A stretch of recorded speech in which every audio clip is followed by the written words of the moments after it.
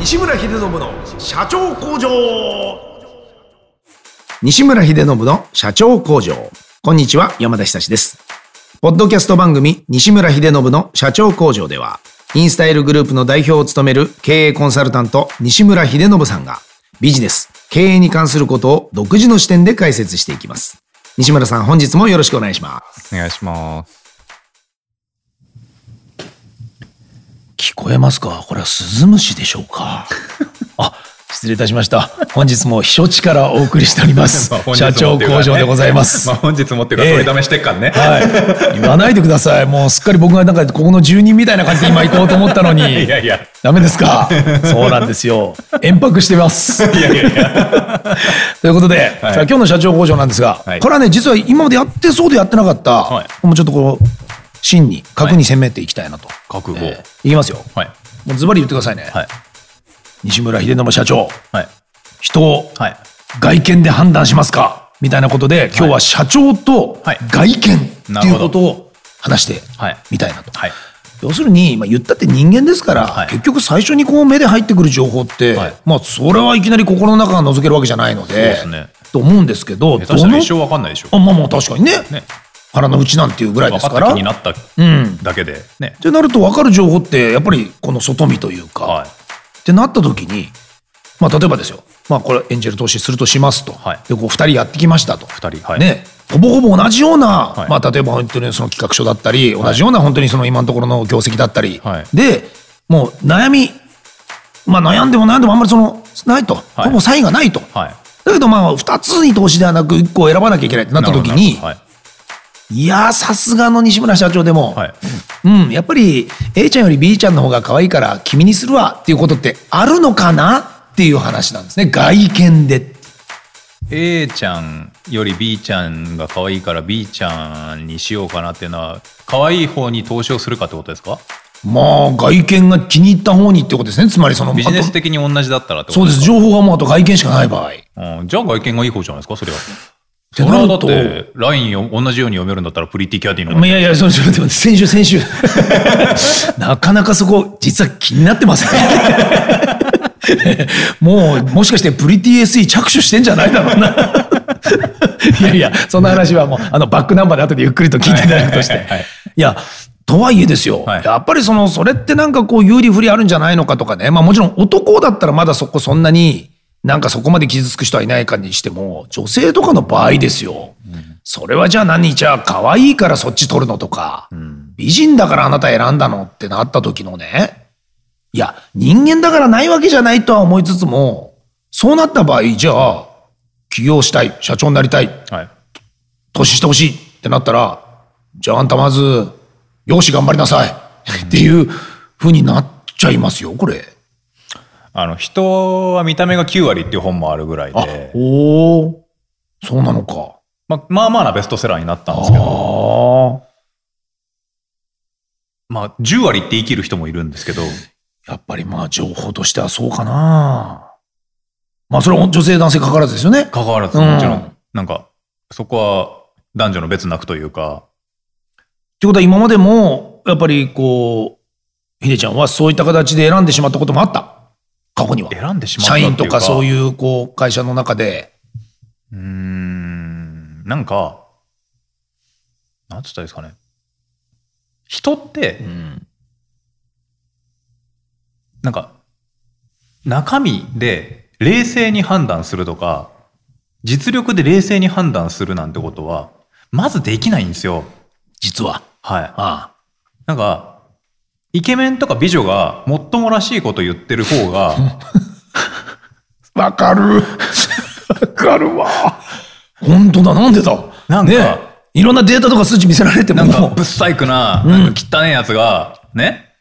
なんかいくらね言ってることは超的を得てるんですよ、で完璧にそいつが正しいんです。そうね。だけど、イケメンとか美女の言うもっともらしいことに騙されちゃうのが残念ながらほとんどの人間じゃないですか。いや本当そうだと思う、これ。よく聞いたらあいつ中身ねえなみたいな。いやそうなんだね。そうなんだけど、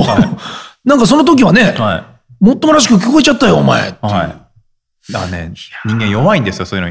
のに。いや弱い。弱いとなった時に、でもそれだともしかするとブレるから、そういうことを遮断して、なんか違うもので何とかこう評価しようって思ったりもするわけでしょ。やっぱりなんか僕とだけ仕事するわけじゃないじゃないですか。世の中のほとんどの人がそうな以上、だから別に半分言い訳かもしれないけど、だから可愛いとかイケメンに同じだったら、それは一つの才能というか、そうなんだよね、一つの資産だから、投資した方がいいですよね。実はね、そう、ちょっとなかなか言葉としては結構そういう厳しい言葉遣いになっちゃうかもしれないけど、やっぱり見てくれだけでももうその分がもう才能というか、ちょっとね価値なんだよね、実は。だからそれが男だろうが女だろうが、残念ながら、取引先とか社長に可愛がられる可能性が高いわけじゃないですか。確かにあるな、確かにある。なんかそういうポジションについたりとかも実際ある。もちろんイケメン美女であいつ気に入らねえっていう可能性もあるけど、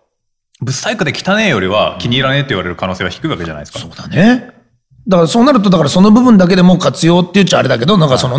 伸ばせる部分、例えばそれが営業だったりだとか、あとはその受付とかだったりとかっていうものにね、配置されたりすれば当然そこで発揮するもんね。なんかその魅力とかをね。だから別に本当に同じ、全く同じ技術を持ってるなんか SE でも、なんかイケメンとブサイクだったら多分イケメンの方が残念ながら評価されちゃうじゃないですか。外見大事って結論か、これはやっぱり。ままず大事だと思うんですよ、残念ながら。あとはだからあれだよね、だから別にそれはもともと生まれ持った顔がどうしたとかじゃなくて、自分で努力してできることもありますよね。だからイケメンは作れなくても雰囲気イケメンって作れるじゃないですか。そうね、そういうことですよね。だから別にそれはもともとの例えば持って生まれたパーツみたいなものはね、もしかしたら整形しろとは言わないですよ。さすがにそこまでは言わんけど。だけど例えば男だったらなんか頑張って清潔感を出るようにするとか、身だしなみ整えるとか、ちょっとそういったアクセサリーをちょっと何気に少しつけてみるとか、できなくない当たり前のことやる。なんかそうこの話でね思ったのはね、以前ちょっとそのテーマは違うけど一回ひでちゃんと思い出した。昔、かつてですよ。もうかつて昔、ホリエモンが、どうしてあの時、要は、白 T ジーンズでいろんな主要メンバーに会って話をしてしまったんだろうと。もしもう本当にもうちょっと自分が少し大人になって考えたとしたら、別にわざわざあの時、わざわざ尖って白 T ジーンズ履かなくても、いいや、その時ワイシャツだけめんどくせえけど着とけばよかったよっていうのと同じくらい、ヒデちゃんの場合はそれをやるっつってたじゃないですか。別にわざわざやんないって。その時に TPO に合わせればいいだけって。そこの時に別に自分の主張をわざわざ通しても。だからそれはゴルフ場に行く時に、意地でも T シャツで行くって言ってるのと大して変わんないからですよ。っていうことだね。だからゴルフ場に行くんだったら、ポロシャツ着て、襟付きのシャツ着て、タックインするよっていうだけです。で、別にそれをじゃあ普段着るかったら、それはまた別の話で。いや、今日ゴルフだからいいじゃないと。それはそこで郷に入りてはっていうところで。だからゴルフウェアとスノボウェアどう違うのって、じゃあ、そういうこと言うやつは、ゴルフ場に T シャツで行っていい代わりに、スノボの極寒の時も T シャツでいろって思うんですよ。なるほど。そうね。だから、結局、仕事の時になった場合って、そうなんですよ。そこのスイッチ別にちょっと入れることぐらいは、なんつうのかな。なんか迎合したわけでもないし、別にプライドを捨てたわけでもないじゃないですか、その部分って。だから三つ星フレンチに行くときに T シャツジーンズで行く必要があるかっていう話のと一緒でしょ。だからなんかそういうことも多分見てくれの中の一個に入ってますよね。外見っていうことで言うとね。理由なき犯行じゃないですか、そんなのもはや。三つ星レストランに行く、名門ゴルフ場に行くときに T シャツジーンズで行きました。誰得っていう。いや、先生本当に。本当に。いや、それは弾かれるだろうよみたいな。だからそういうことも含めてますよね。なんか外見を気にしろというのは。外見で判断されたくないんですよねっていう人に限って、なんか詐欺とかで、おまわりさんの格好して、で、なんかピンポンってやって、なんか最近こういうところで、なんか気をつけてくださいねとかって、なんか適当なもの売りつける詐欺あるじゃないですか。そういうのにコロッと騙されるんですよね。意外に。要するに制服に騙されてるわけですよ。いや、お前外見で判断されたくないんだったらそこだって疑えばいいのに中身を見ろよっていう話だけどそんな無茶じゃないですか。結局そんな風にコロッといくぐらいなんだから。そうそう。やっぱそこのデータ量っていうのはすごいものだってことだね、その外見での。結局普通に生きてたら視覚から取る情報が8割って言われるね、圧倒的だって言ってますからね。だからそういった点ではそういうものだと思って、もう進んでいった方が鼻からよくて、そこになんか抗おうとしたところでなんか違うエネルギーがそんなだけだよっていう、そのいやだってね、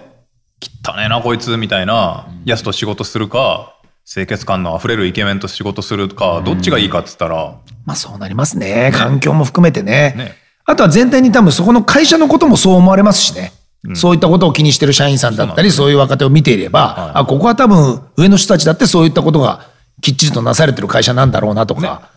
分かっていきますよね。はあ。よくやっぱりこう見る部分っていうところで言うとどこですか？どこを見るんだろうな。面接の時もとかも何気に見てたりします、やっぱり。でも一貫性は見ますかね。トータル的にまずと。トータルですね。バランス。なんかなんか保守的な格好してるのが悪いとも言わないし、ロックな格好してるやつが悪いとも言わないけど、俺ロックっすわって言いながらめっちゃ保守的な格好してるとどっちかなと思ったりっていうかきっちりダブルのスーツ着こなしてますねみたいなどうしましたっていうなるほど。なんかよくあるじゃないですか、なんか靴と時計はいいものみたいな。そうよく言われる。それお金持ちで言うとみたいな、ね、そこはちゃんと磨いとけとか。なんか世の中の人でお金持ちにインタビューした人がいて、なんかどっち見ますかとか、お金どっちかにしかかけられないとしたらどっちにかけますかって言って、お金持ちでは高い確率で時計を選んだんですって。でいくつかの理由があって、靴は案外見てないと、人は。まあね、まあ足元だしな、まあなかなか。時計は見られるからっていう、ちょいちょいとなんだかんだ言って見るからと、っていう人もいたし、だからその価値が落ちないとかはよく言うじゃないですか。ねえ、聞きますね。下手したら上がるものとかもあるし、まあでもなんかなんでしょうね、なんかそれこそさっきの一貫性じゃないですけど、なんかめっちゃ金持ちアピールしてるやつがなんかボロい時計してボロい靴履いてたらなんかあれだけどみたいな、なんかそういう矛盾点がないかっていうか、なんか本当一貫性としか言いようがないんですけど、そこはチェックはしてるわけだね。なんかそれは見ますけど、だからそのもの自体がいいか悪いかとか、なんか合ってるか合ってないかの方が見ますかね。なんか女性とかはどこですか？女性はなんかアクセサリーとかは、女性の方がアクセサリーの幅って広いじゃないですか、男より。まあね、イヤリングだ、ペンダントだ、ネックレスだ、そうやつだ、指輪だ、なんだかんだってね。なんか男って結局その許される装飾というか、そんなないですもんね。結局は靴と時計だからでしょって思うところがあって、あと強いて言えばカバンかなぐらいでしょ。でもカバンもねっていう話じゃないですか。最近そんなになんか俺なんか特に手ぶらだからあれだけど、まあそう考えると女の子どこ見るのかな。顔と胸しか見てねえ気がするな今日は正直軽井沢トーク。いや俺いつだって正直ですよ。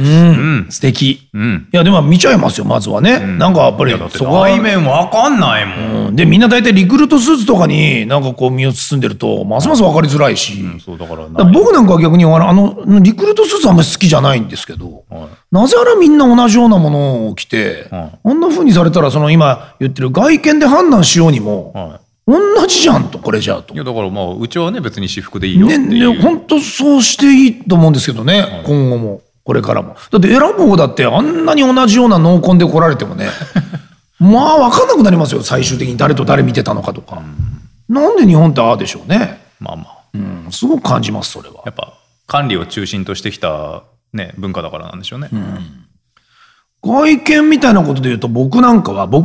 とで僕らは、そのあえて見栄を張るみたいなところがあるから、